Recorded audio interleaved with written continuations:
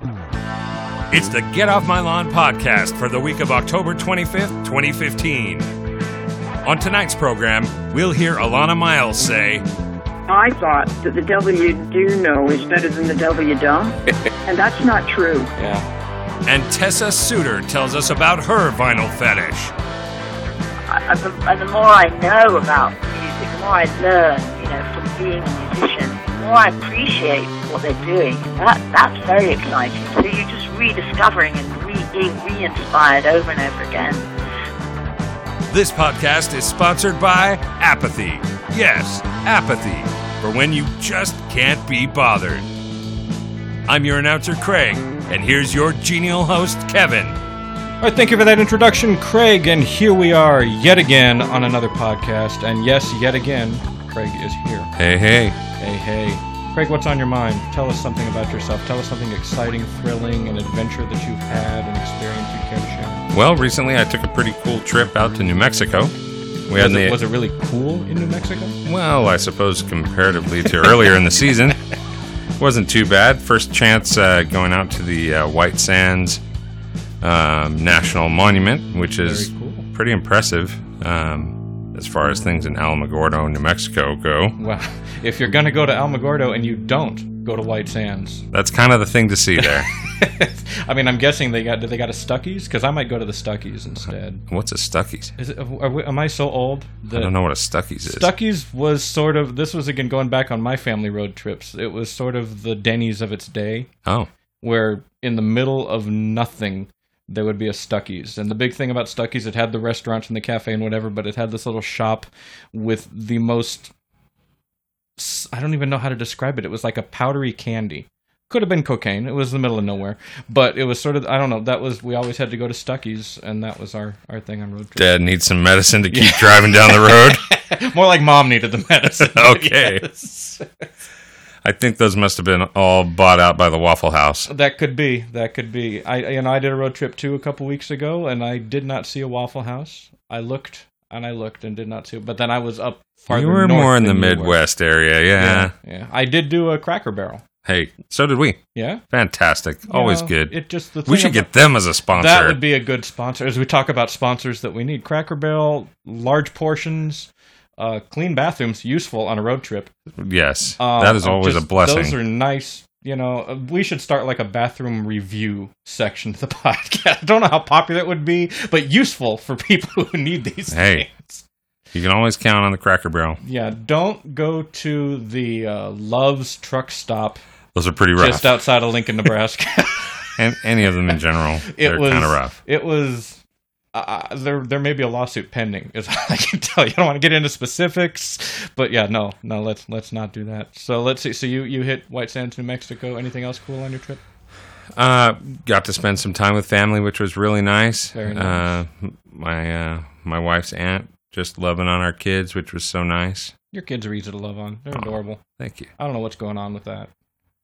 You'd think that at least one of them would be obnoxious. You got a 50-50 chance. Well, we now have one teenager, so... yeah, but he's still tolerable. That's true. He will not let me play with his Transformers, though, because he is deathly afraid that I will do something to them. Well, he does know that that's a serious infraction at our house. I have tried to explain to him that I was transforming Transformers before he existed. Decades a long time before he existed. Yes. But he does not trust his Transformers in my hands. He respects that they are original and some of them in the box. But he's likable in other ways. He is. He's likable in other ways. So, again, we've gotten now that we've talked about a lot of Cracker time in the Barrel Midwest. and Waffle House. We getting some of them electronic mails. They've been talking about lots of stuff. Now I don't even know what that accent is. It just got really weird, really, really fast. I think we should just move on. Fair enough. Our guest today is probably one of my favorite musicians of her era. I don't know if you remember the song Black Velvet. I It sure was do. Certainly a quintessential song, late 80s, early 90s. Won the Grammy. So yes, this is our first Grammy-winning guest on the show today. It is Alannah Myles, and she'll be talking to us at length about where she's been, where she's going, what she's up to, the music business, and I wanted to know more than anything else how the U.S. industry compares to the Canadian music industry. She is a Canuck. That'd be a nice comparison. And because I don't even know, are there a Canadian Grammy Awards? Oh, I would assume. So, but again, she won the U.S. Grammy. I don't, so these are the things that we are going to tackle on today's show is a music-related, in-depth interview with one of my favorite artists of all time. So let's listen to it. Hopefully you enjoy it, and even if you don't enjoy it, tell me you do anyway, because I need positive affirmation in my life.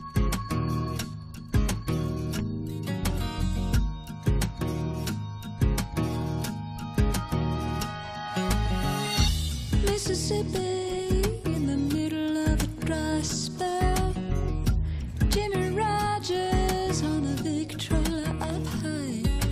Joining me today via telephone is a Grammy-winning Canadian singer-songwriter, best known in the U.S. for the sultry, bluesy song Black Velvet.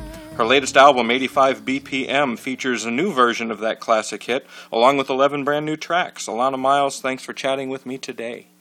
Well, I enjoyed your line of questioning, and I enjoyed your interviews. I listened for a bit to the podcast, and it was quite enjoyable. You're really good at your job, and it was really enjoyable. I love the candor that you managed to extract from your guests. Well, thank you for the compliment. That's high praise indeed. Yeah, we just started it out. Like I said, we've been doing it about a month or two now, and I've just been trying to work with people that interest me, that I think have interesting things to say. So it helps if I'm interested in the topic that, I'm talking about. I suppose, it's mutual, but you do a good job. It's really good. That's why I accepted. I went, I'd like to be in this. Well, cool. I appreciate that. Well, Lord knows what he'll pull out of me. I'm a free woman. I'm not signed to a label. They can all, suck my petunias. Well, let me talk about that with you for a moment, if I can. You started out with... I'm not going to be derogatory, because maybe there's going to be a time when I need them to be sucking at your petunias, if you know what I mean. Well, you did start basically by working towards signing with a major label, and now you've gone rogue, as it were, gone independent. What are some of the advantages or disadvantages of both? In my position, the answer to that question is complicated, because recently I've been the recipient of my entire catalog of publishing with Universal, and it's been taken back. And I've managed to procure one album returned from Miles Copeland with Arc 21, Arrival, a master's and usage for monetization and licensing, all of that. As of this October 23rd, 2015, ironically. And I've also managed to own my masters and release my own version of a record that was released about 2009 or 10 with an indie label in Canada that shall remain nameless, and it's mine now. And in answer to your question, I have to say it's financial. Yeah? Yeah. I was so frustrated, and I did not know how much I was being, excuse me, I have to use this terminology, rather allegedly ripped off or not. So I just basically, and I was so overwhelmed, I stayed in a bad situation. And recorded catalog of, I know all of this now, I'm the wiser, but it took a year and a half for me to, some learning curves to learn where the money's made, who it's made from, how you align it to all the collectors, and all of the above. It was extremely overwhelming, but now I'm getting the hang of it. And I wouldn't say savvy, not yet, but I would say I'm doing better than the next guy, and I own 2 albums, and I recut Black Velvet so that it's available for licensing, so that I make my share instead of my, 15% of Atlantic's share of half. Yeah, I guess that does make a difference. It's all about money. I'm now, someone asked me the other day, video director in LA, a very successful one, really good video director. He did songs of the Kiss for me, and didn't take off in the States, but it was a hit all the way around different parts of the world. I remember it well. 20 years ago, like that, 1992, 3, 4. And he said, what are you doing these days? Because he wanted me to get involved in a group he was producing, involved in some kind of production involvement. And it had Dave Stewart's name on it, and boy, he's impressive. He's such a fantastic A guitarist, B musician, C producer, and shall we go on? You can go and on. I'm not I'm not performing right now. I'm taking a break until I can regroup and make myself ready if you will. Sure. But I tell you, I told them I'm an accountant. That's what I've been doing. Well, that's so an important now step. I'm an accountant. Soon I will have to drop those reins. Now that I know what's going on, I can take a breather because I'm getting itchy pants to go back into the creative world and maybe do a Kickstarter campaign. I don't quite know yet what I'm going to do or how I'm going to do it. All I know is, in my mind's eye, I want to make a record. The next record that comes out of me, which will be my 1, 2, 3, 4, 5, 6th studio record in my career. Right. And I want to do something really, really soulful, spiritual, indignant, irreverent, and, how do I put this? Pleasurable, but it's for rock. Sure. I would expect nothing less. I'm really into this, sort of how Black Velvet was never a gospel song. Right. But if you did something like that, you could do it very gospelly and very, very, just as long as it's sung really well, and it's saying something really great, it's in the pocket, in the groove, and the producers and musicians will all come.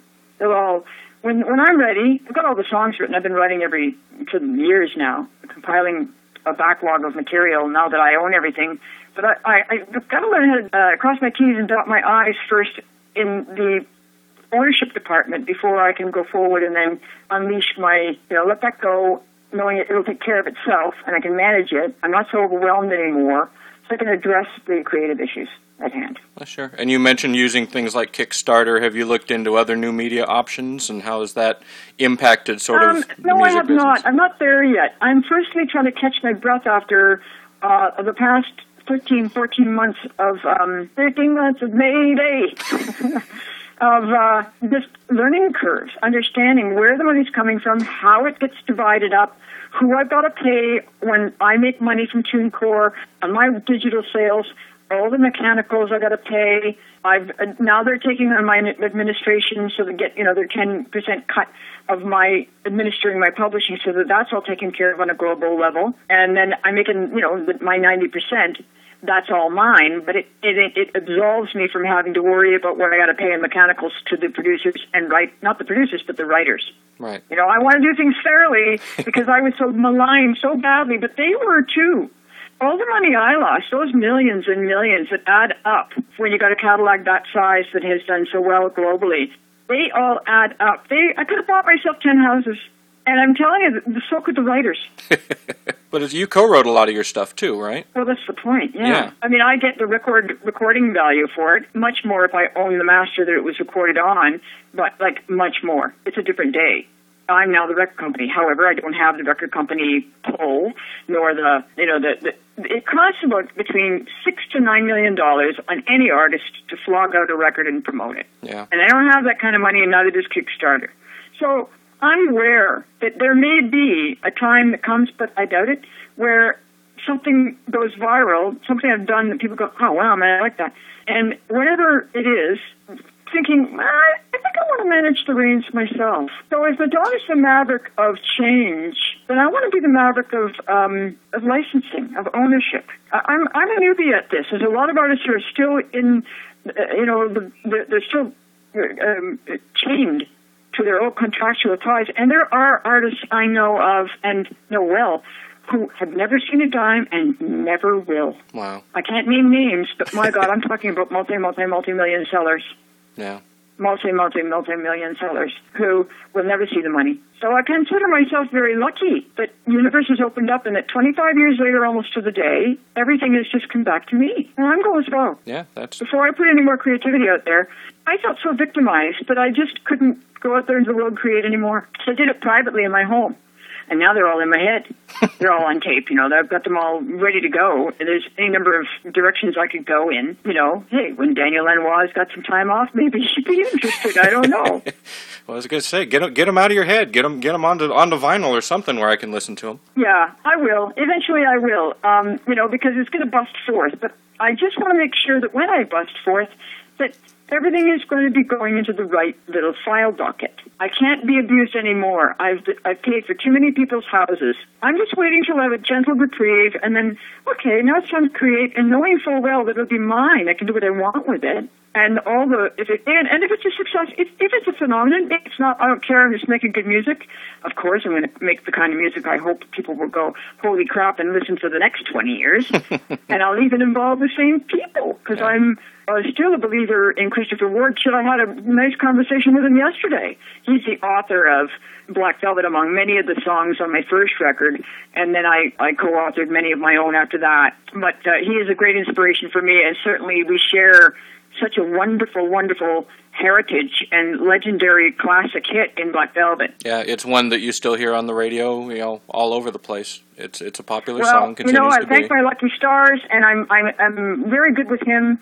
And I said, when you make a will, just put me in there incrementally for what they ripped me off for. Just put me in for a smidge. Just give me a smidge.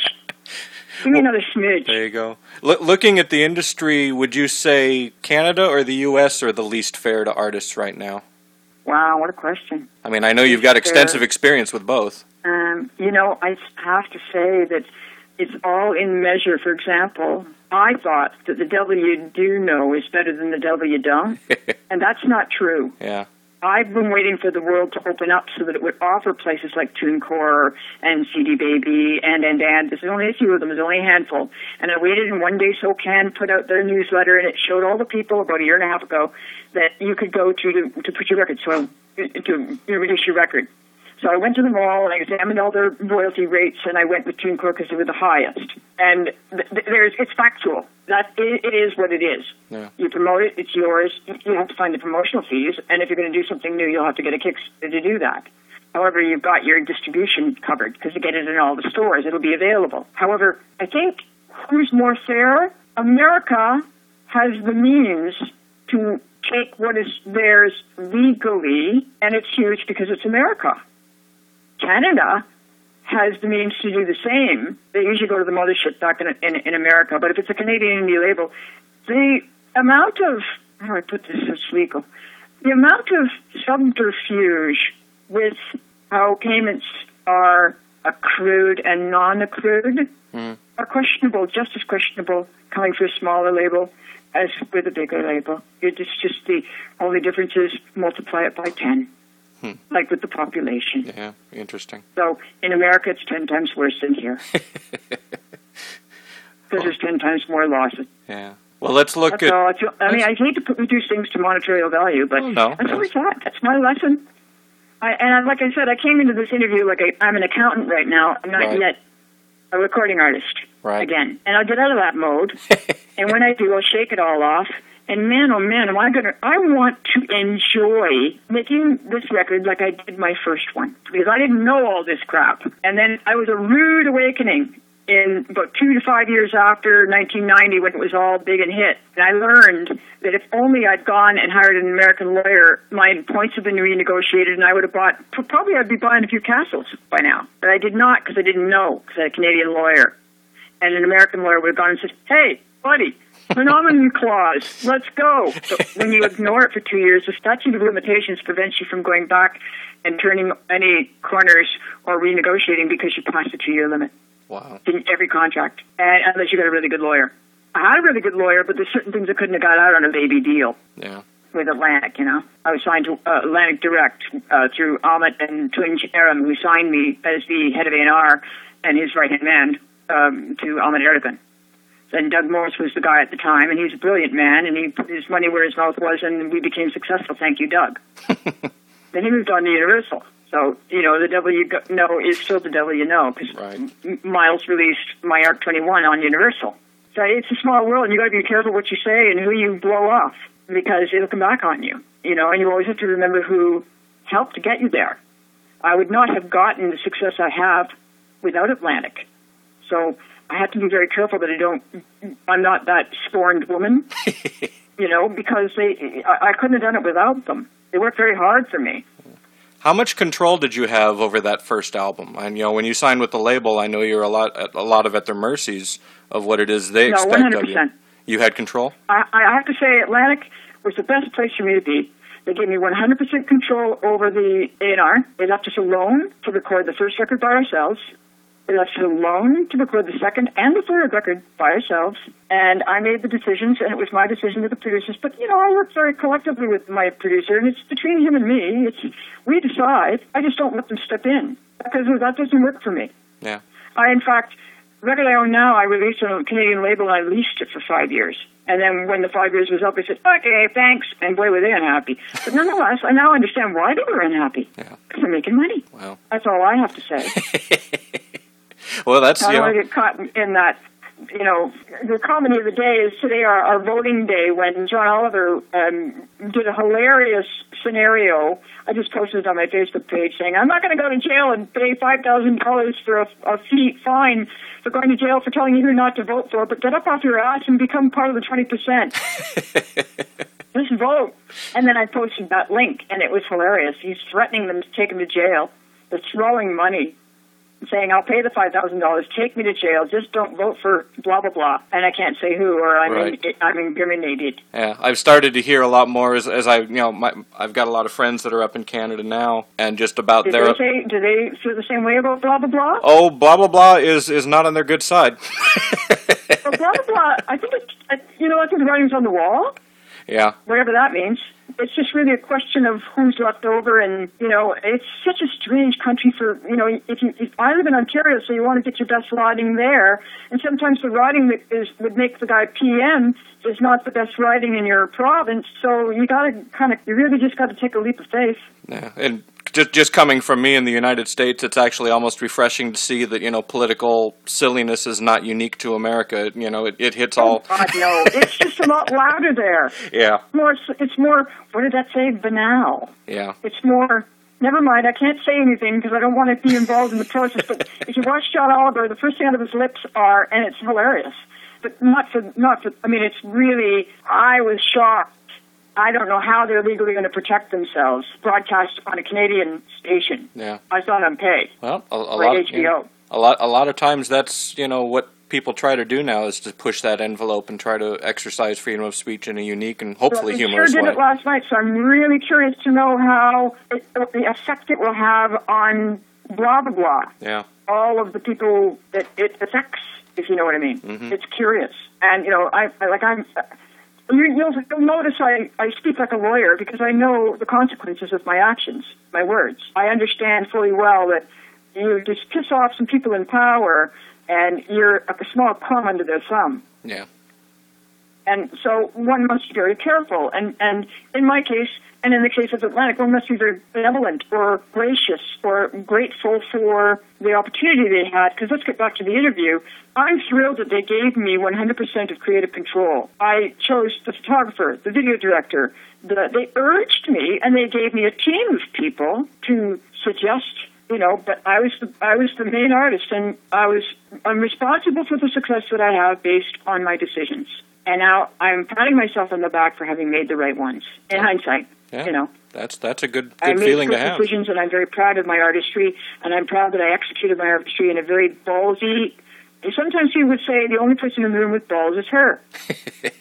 People mistake me for men. Often, a lot of the time, I was manless for a time because it goes with the territory. It's intimidating for a woman to have that much power and to have no problem with executing it. I don't know. Some guys see it as sexy. Well, it wasn't my time to find a man and start a family. I had a career, and I chose what I chose, and I don't look back. I don't regret. I wish I was a little smarter than I was in terms of, I wish I knew what I knew now, what I didn't know then. I think we all do. But, I do know better now, so I can make conscious decisions from this point on, and I'm not dead yet. And I still have a voice. Yes, you do. I heard, I've listened to a lot of the tracks on, is it 85 BPM, your latest album, where yes. you re-recorded Black Velvet, as you said, and there's a lot of other original tracks on there. Times.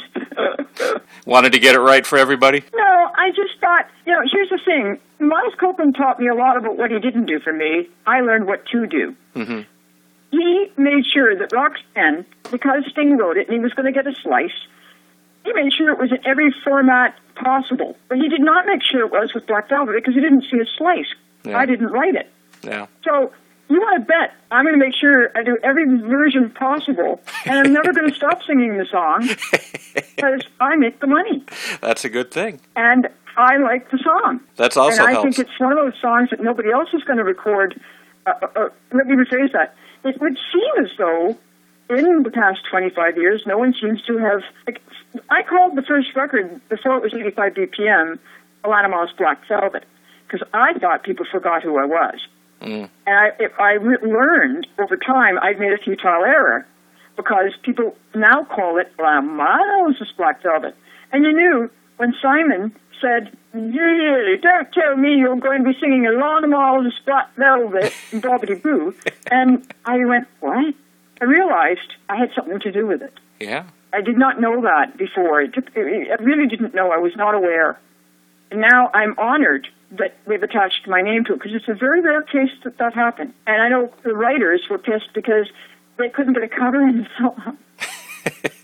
But that's all turning around now. Yeah, well, that's good. That gives, it's all turning around. There's monetization, and people are, Atlantic's let go of the coffers of the, there needed to be two New York City floors of lawyers to negotiate all the catalog for licensing. And it seems to be, licensed now. When people want it, they know where to go. Wish they'd come to me, though. I recut the track identically. Yeah, I think... Come to me, and I get paid. And it's exactly the same anyway, so what the hell? Yeah, there was... I think when Tyson recut it with all the same musicians, every single one right down to the drummer, and I sang it, and we sang the backups all the way through. You have to really try hard to notice the changes.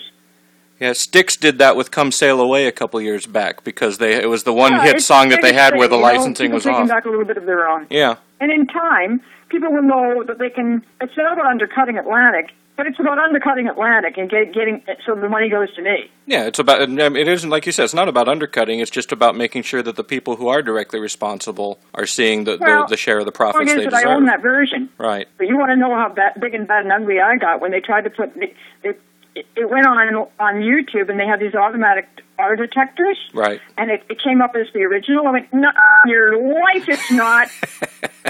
And I flexed my muscles. And then I wound up having to get, because the publishers were all precious over it, and I had to get Christopher Ward and David Tyson to write me letters to say, hey, let her mutually monetize. This is her rightful monetary share. Don't take that away from her. You're making all this dough, but she's making none. Excuse me? Yeah, they just basically put it in writing that was my exclusive right granted to me to make my fair share. And now, I collect the paychecks. That's a good thing. Yeah, it's a good thing. There should be fairness. Yeah. And they're very impressed with my tenacity, I must say. I haven't lost an ounce of that. That first album is obviously the one you're the most well known for, and it was a mix of different songs. Because it was the classic rock album that, Atlantic pushed. There was no money behind Rocking Horse. However, many people have told me, or arguably they suggest that it was a better record. I believe it was. I think, Song Instead of a Kiss is just such a haunting ballad. It's still something that sticks with me to this day. Thank you. I think it was way ahead of its time. Yeah, very orchestral in its design, a lot of different instrumentation in there. It was very complex. It was a lot of fun to do. It was my baby. I wrote it from a poem because I was so heartbroken over losing the love of my life, and then I wrote a song in Barbados with Nancy Simmons that I couldn't write, so she stood a poem of a friend of ours, Robert Priest, under my lap, and out it came. It spouted forth. She could hardly move quickly enough to grab the chords. We wrote it, and then we recorded it, and the record company went, I don't think so. So we went, yeah, sure, right, whatever. And David Tyson wrote a beautiful concerto piece. He said, Dave, I want you to write a concerto piece that's about 7 minutes long, and start with a beautiful intro, orchestrated, and then the song comes in. We can cut it for the videos. So for 6 months, I'd walk in this place in the Hollywood Hills, and I'd hear this gorgeous piano music echoing into the hills, and I'd walk in, and I'd be enchanted and say, I would say, what is that? It's your song. It's your song. Every time, it's your song. Because I would hear it get developed over the days. And then he put it in the studio. We got Paul Buckmaster, Elton John's arranger, Big Bucks, bring in the LA's finest from their Philharmonic to come into the Capitol Records to record it. Even Mike Myers showed up for the day to have a good, because he's friends of ours. Christopher was a buddy of his and mine, and he showed up with the writers, and we all took pictures, and it was fun, and then the rest is history. But actually, we went back, and we didn't use the Paul Buckmaster. It was, I call it the $60,000 cello solo. Because that's how much it cost us to rent Capitol Records for the day to get to use only a cello solo. Wow. Because the record company said, we want to put an orchestra on it. And I said, really? Really? And so we did it, and I spent $60,000, and there's another down payment for a house we didn't need to spend. So whatever, because it came out of my take, not theirs. Yeah. They make all the millions, in this case billions, whatever. and so on and so forth. David Tyson wrote it. He orchestrated it as I had wished. It was what it was, and I thought it was just pure magic. It still makes me cry. It's my favorite song to sing on stage at night. Oh, I can imagine. And speaking of which, when you do tour down in California, please let me know. Thank you so much. Yeah, I surely will. I miss America, but I needed to get a lot of dismay out of... It was very difficult for me, a difficult process for me, having been... I don't know how to say this. Having been so naive, so as not... And then not have any of the... with the right agenda, taking care of my managerial and material needs. By the time I was making my third record, I was stuck in Metalworks waiting for a check for $500 from my mother to pay for gas to get to the studio. Wow. Because I didn't have an advance after I'd sold 10 million records. So that's politics. Yeah, I'd be tired of America after that, too. So I got the hell out. I'm glad that I did. Because now I love the fact that I lived in L.A. I love L.A. I have fond memories. I let go of the disease of it. And now, and I really like my American fans. I really like America, and I like that America pays me so well. They really, I think Black Velvet was the haunting country song that radio programmers decided was going to become country. And they changed their format. And I don't know, there may have been other songs, of course, there always is, but right. it led the way. It paved the way for radio to understand that it wanted country. But Black Velvet never made the country charts. It was copied by a girl Atlantic suggested we cut the song phrase by phrase and the video frame by frame. and you can't sue your own record company for plagiarism. But I didn't know it. Their excuse was that they said they wanted to turn me into a Led Zeppelin where people copied them. And I said, well, let that happen of its accord. But it was a strategy that kind of backfired because it pissed me off. Sure. All right, once again, we interrupt what I'm hoping was an interview you're enjoying, because we interrupt these things as you're enjoying them to try to, again, get you to buy stuff. But, again, we don't have stuff for you to buy. But we want to get into the habit of doing this because at some point we will have stuff to buy. So as we discussed last week we did a PSA. Craig did an award-winning Smokey Bear. But I'm thinking there's another voice that he could do, another one that he could channel. And for those of you that are wondering, do we rehearse this? It's going to become painfully obvious that we do not. But Craig, do you remember America's favorite crime dog, McGruff? Oh, slightly. You remember Take a Bite Out of Crime? Yeah. Good old McGruff. He was a raspy, almost He had a trench coat on, right? Yeah. And when you think about McGruff, and you probably shouldn't think about him too much, here's a dog in a trench coat hanging out outside, usually playgrounds and schoolyards. Not creepy at all. Nothing. Telling people to take a bite out of things. Right. I don't think you want to focus too much on really what McGruff is. But, Craig, if you can channel your best inner McGruff and tell the kids at home to take a bite out of crime. All right. Kids out there, take a bite out of crime. See, that is McGruff. That is so clearly McGruff. And Craig has a shocked expression. I clearly have thrown this one at him out of nowhere. I passed the test. Yes. So that is our PSA for the day, because I'm sure we have a lot of young listeners out there who were thinking about a life of crime. But now that they've heard America's favorite trench coat wearing slightly pervy dog, tell them to take a bite out of crime. That's all done and over with. This is yet another way of saying, please give us a sponsor. We really would like a sponsor at this point. Or send us a product name you hate, because we seem to like to do that, too. We seem to like to bash products. Absolutely. And again, we're just going to keep the list growing. Is there a product that has wronged you in some way? Please let us know, and we will publicly shame them. That's what we're all about. The internet is nothing if not a source of public shaming. And we have an endless source of sarcasm ready to go for those products. We got a big old can of sarcasm wedged someplace uncomfortable, and we're ready to pull it out at a moment's notice. Ooh. That one's a little ointment. Gonna have to fix that. Anyway, okay, we're back. Sad. We are back to the interview. Don't leave me at home too long. Don't let me fall asleep unsung. Don't stay up with your damn TV. Somebody else might. At the time, as you were rolling in, it was, when there were female artists out there, they were typically sort of the teeny bopping, pop music synthesized stuff. And when your sound hit, it was definitely not that. Velvet paved the way. Radio said, "Hey, this is a crossover song." The first one's Elvis Presley. Ironically, it's moniker, and or at least its namesake, and who it's about. So it's another irony. And I oftentimes felt, performing that song all over the world on many stages, I often felt him peering over my shoulder. That's very cool. Yeah, I really did. I felt this strange vibe, and the bass player and the drummer kicked in a groove, and suddenly with only two musical elements and a voice, you had something very magical happening in the room. And then I could feel Elvis over his shoulder saluting me. Many times I allowed that to get me through the night. Was it the young Elvis or the later years fat Elvis? I would have to say Elvis' spirit. There you go. Let's not take that away from him. Oh, no. Elvis was really, he was really, I was never a fan, as the writer was when he wrote the song. I became a fan over the years. I have tremendous honor and respect for him. I would never joke I don't use his shortcomings. I would prefer to see the Elvis as a young guy who made sure that there was a black guy on his sessions. Yeah. He'd probably straightening their tie. Yeah. If you know what I mean. Oh, yeah. And one of the things that is unique about him, too, is that he has that ability to be both the sort of grandiose, showman, but also just the very chill, very relaxed, sit in the studio and make it. Yeah. Mama's baby left him crying in the aisles, man. She left, he's really quite a work of art.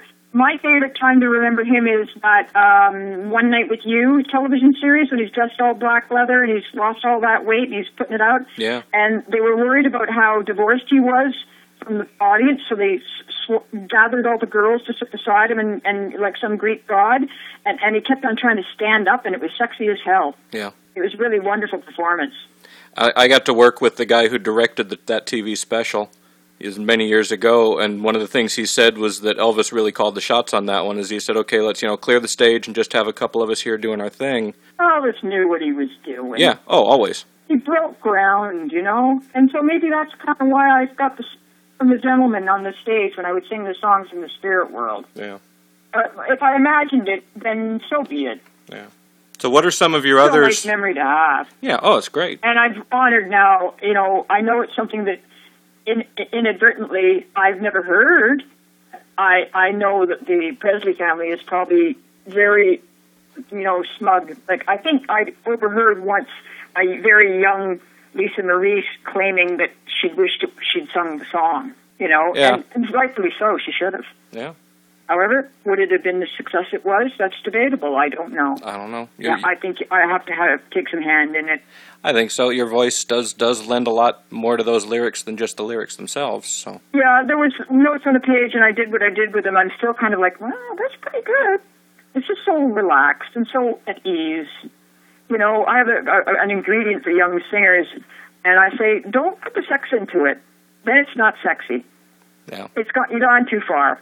Leave a little skin. Leave enough to the imagination. Yeah. You really just have to get a very relaxed vibe. That's sexy. Yeah. If you're really, really relaxed and you don't care. Anyway, the song's got nothing to do with sex. It's about a baby, about mama cradling the baby in her arms. I'm whispering in her ear, sweet nothings, in his ear, sweet nothings, as I'm burping him on my chest, and I'm singing the song, la li la li la. It's really got to do with mother and child. So the utmost of sensuality. Yeah. I remember when you appeared on the Tonight Show with Johnny Carson, and yeah, and you wore a trench coat the whole time. I mean, you know, I don't know again. What I designed for my Lover of Mine video, it was a sheep herder's, a suede moss green, like the color of Ireland, sheep herder's, like what do you call it, a duster? Yeah. Like you see something in Australia, or you know, those movies made by that guy, this phenomenal director who does Men in Black, that kind of a thing, a duster, Australian or Irish duster, specifically. And that was, I sang Lover of Mine to break a single, which didn't do anything in America. It was time to hang up the hat and make another record. But I went on the show, and that was my garb, because I didn't need to pour it on them. Right. And that was I just needed to sit there and sing. Yeah. And you know who taught me that? Who? Well, I think I inherently knew it. I was very shy and didn't want to stick my boobs in their face. I wouldn't throw the camera, because you can work all the angles to make it look fantastic, and then you can cut out what you don't want, so it's not porno. Mm-hmm. But I really wanted to maintain young ladies, young women, to be non-offensive with their body parts. I wanted to maintain a classy element. And then when I was performing for Robert Plant, opening up for Robert Plant, his suggestion was, just move one hip to the other. You don't need to spin all over the stage. He was right. Yeah. He said moving from one hip to the other says, that's all you need to give him. It's true. Yeah. It's called less is more. You know, by what you don't give, by not spilling it out and being the Olympian of vocals.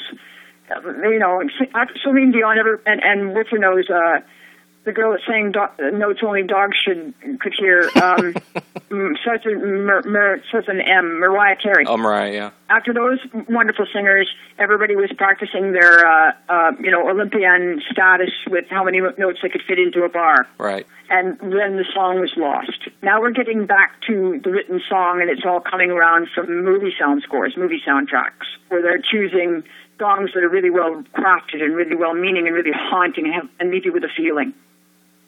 And the people themselves are going viral on. Lady Gaga went nuts because she touched them.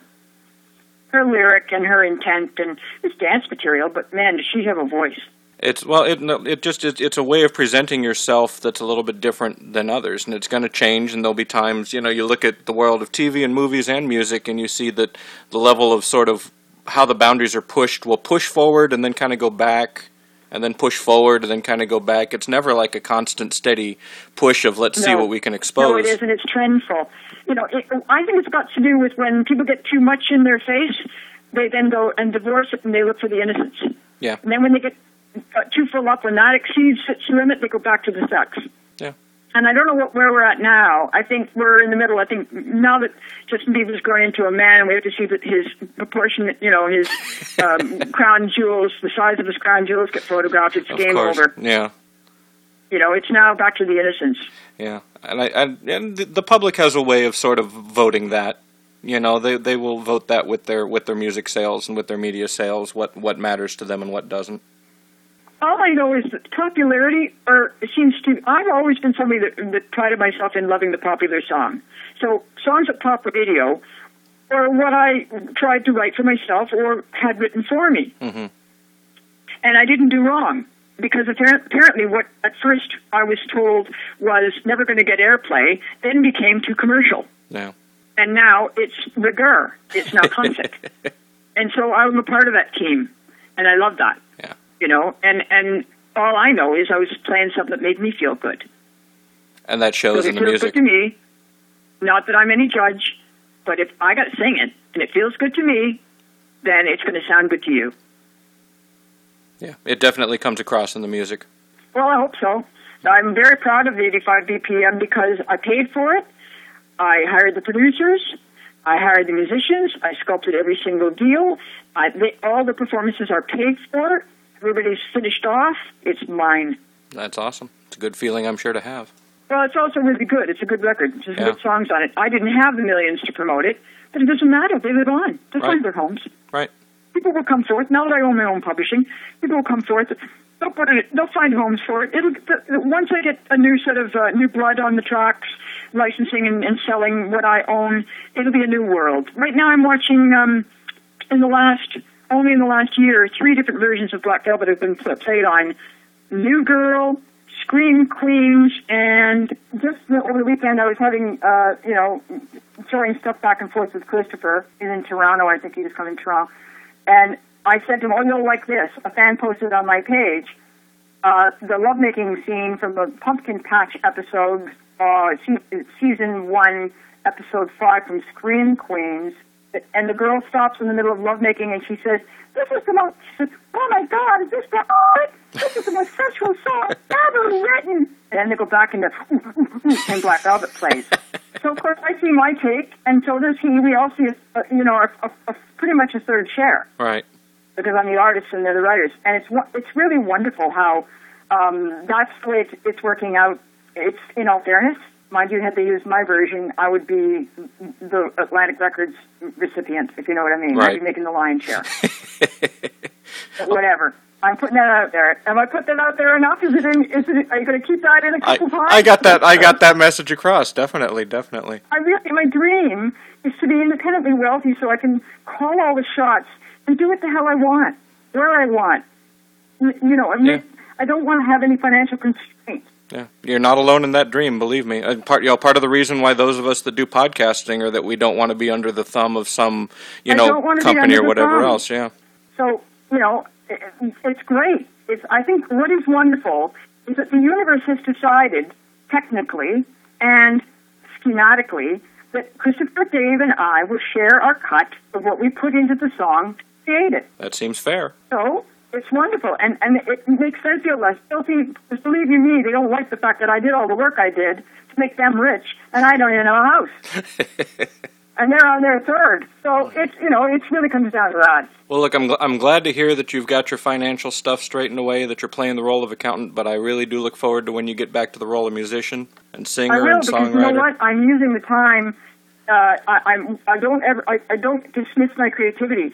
I wrote a song today called I'm on permanent pause. Either that or don't make me your permanent cause. Whatever. But anyway, I'm on permanent pause. Well, be sure and let us know when you've got that new album ready to promote, when you've got a tour ready to promote, when you come and see us in California. I want to hear you live. Wonderful. Thank you so much, Kevin. Oh, thank you so much. Hope you enjoyed the interview process. Hope it wasn't too painful for you. Oh, not at all. As you can see, I'm a blabbermouth, and I did enjoy it. I hope I didn't come off sounding like too much of a crotchety old Canadian. It's time once again for our shameless pandering to hipsters and audiophiles alike. Here's Kevin with today's Vinyl Fetish. Yes, it is time once again for that vinyl fetish that we love so much. I hope you all enjoyed Alannah Myles. This week we do have next week's guest, another female vocalist, this time from the world of jazz. The lovely Tessa Souter will be joining us. So here's a little peek at her vinyl fetish about what music makes her feel something. I absolutely love Sketches of Spain. That's a great Miles Davis album. Yeah. That you can listen to from beginning to end. Just sit there and listen to the whole thing. I also listened to Keith Jarrett's The Cologne concert a while back. I just sat down in front. I have nice speakers. A friend gave me some very nice speakers. And I have a sweet spot. I don't know if you are audiophile. You sound like you might be. But, I sit in Billy set it up for me so that my seat is right where the sound stage and all this kind of silliness is perfect. And I just sat down and listened to it from beginning to end. And it's a journey. And then my very favorite album, probably of all time, is Wayne Shorter's Native Dancer with Milton Nascimento. And that really was my introduction to jazz. I would also listen to that. I mean, there's so many songs you can listen to, sure. So many albums, that you could listen to like that. But yeah. Well, I'll have to seek that one out next time. I tend to go, I don't know how long you've been out here in Southern California touring, but there's a big record store in Hollywood called Amoeba. And they've got one. Really? They've got one in San Francisco too, I believe. But that's they do have one in. They have Amoeba Records in San Francisco. Yeah, it's the same. It's the same group, and so whenever I have time and cash to spend, that's usually where you find me, is in their vinyl selection. And wow. Yeah, and I really like We do that too. We do that a lot. There's a place in New Jersey called Princeton Record Exchange. Oh, the place is packed. Yeah. And I really like it, and they've got, they have the whole setup, but they also have these cardboard boxes underneath sort of the main displays where everything's, $1 or $2 or whatever it is, and I'll walk out of there with, 10 albums for $20 and give each of them a listen. It's just so nice to have that feeling, and yeah, I guess I'm an audiophile. I keep trying to find the perfect record player and try to find, the right set of speakers to go along with it. Oh, yeah, you are. Poor you. Sorry. I know. It's a disease. They're selling them now, new. I was in Barnes & Noble the other day, and they were all this new vinyl in there. Yeah, I just picked up the latest Don Henley album on vinyl. Oh, well, there you go. And you can get them all, I think. Yeah, just to get a listen, and I said, it's just, there's something about that experience. When I was in college, I was a DJ. And there's something there's something about putting the needle to the vinyl and hearing the pops and the scratches and everything else. It really makes it more tactile. But that's cool. Yeah, I love vinyl. Another vinyl I would recommend, which I have, is Mark Murphy's Rah, R-A-H. That's an incredible album. Well, now I have a bunch to seek out next time I'm out wandering about. Yes, exactly. Yeah. It's a never-ending hobby. Once you find one, then it leads you to another and leads you to another, which is always kind of fun. Exactly. Yeah. I mean, I actually came to the vocalists like Sarah Vaughan, Ella Fitzgerald, all those people via this one album by Wayne Shorter, The Native Dancer, because then I discovered Milton Nascimento, and I found an album of his. Well, not his, but he was on an album with Sarah Vaughan. And so my introduction to Sarah Vaughan, another great album, is Brazilian Romance. And then from that led me to the others. I was like, oh, there's another person called Ella Fitzgerald, that kind of thing. So it was amazing. Yeah. Well, I guess I'm inspired. If I go out and hear live music, I'm always inspired by that. I'm inspired by, obviously the classics like Miles Davis or Sarah Vaughan. In fact, the more I listen to Shirley Horn, the more I listen to the, the so-called and quite rightly greats like Sarah Vaughan, Ella Fitzgerald, Carmen McRae, and the more I know about music, the more I learn, from being a musician, the more I appreciate what they're doing, and that's very exciting. So you're just rediscovering and being re-inspired over and over again.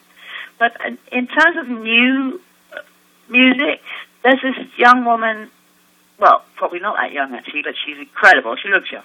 She's called Youn Sun Na, Y-O-U-N, and Sun, S-U-N, and then N-A-H. And she's Korean, and she lives, I think, in Paris, possibly. And she used to work in fashion. I don't know if she was a journalist, but I sort of identify a little bit with her because she was a journalist, and so was I. And she is a really exciting singer. And she takes, 9-inch nails or just weird music you wouldn't necessarily. It's not quite jazz, but it is in a sense because she's obviously improvising. And I love her. I went and saw her when she was at the Blue Note not long ago, and she knew who I was, which I was just over the moon. I couldn't even believe it. She gave me 3 albums of hers. But she is. I really, really admire. And it reminds me, you don't have to fit in it's not about fitting in a mold or being easy to sell. It's just being you. That's the best thing you can be, is yourself. And if you do that, in a way, it doesn't matter if anyone buys it or not, because that's not why you're doing it. You're doing it because you need to express yourself. And she's a reminder of that, and it's beautiful. I think what she does is just beautiful. I'll have to check her out. Yeah, check her out because she's really a lovely soul, I think. Beautiful person.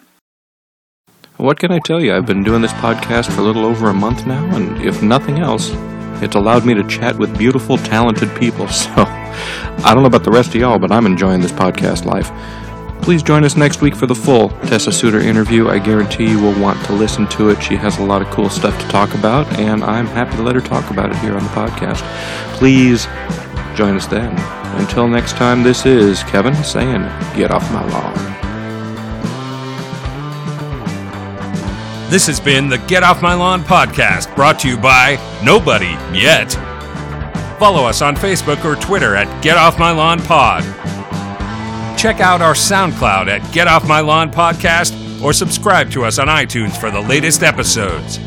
Questions or comments, to suggest a guest, or to offer us fat wads of cash in exchange for promotional consideration, our email address is getoffmylawnpod@gmail.com. The theme was composed and performed by Brian Weideman. Check out his music at www.worldbri.com. That's WORLDBRI.com. The logo was designed by Julie Contreras at Urban Bird Design. Go to urbanbirddesign.com to learn more. Thanks for listening. Tell a friend.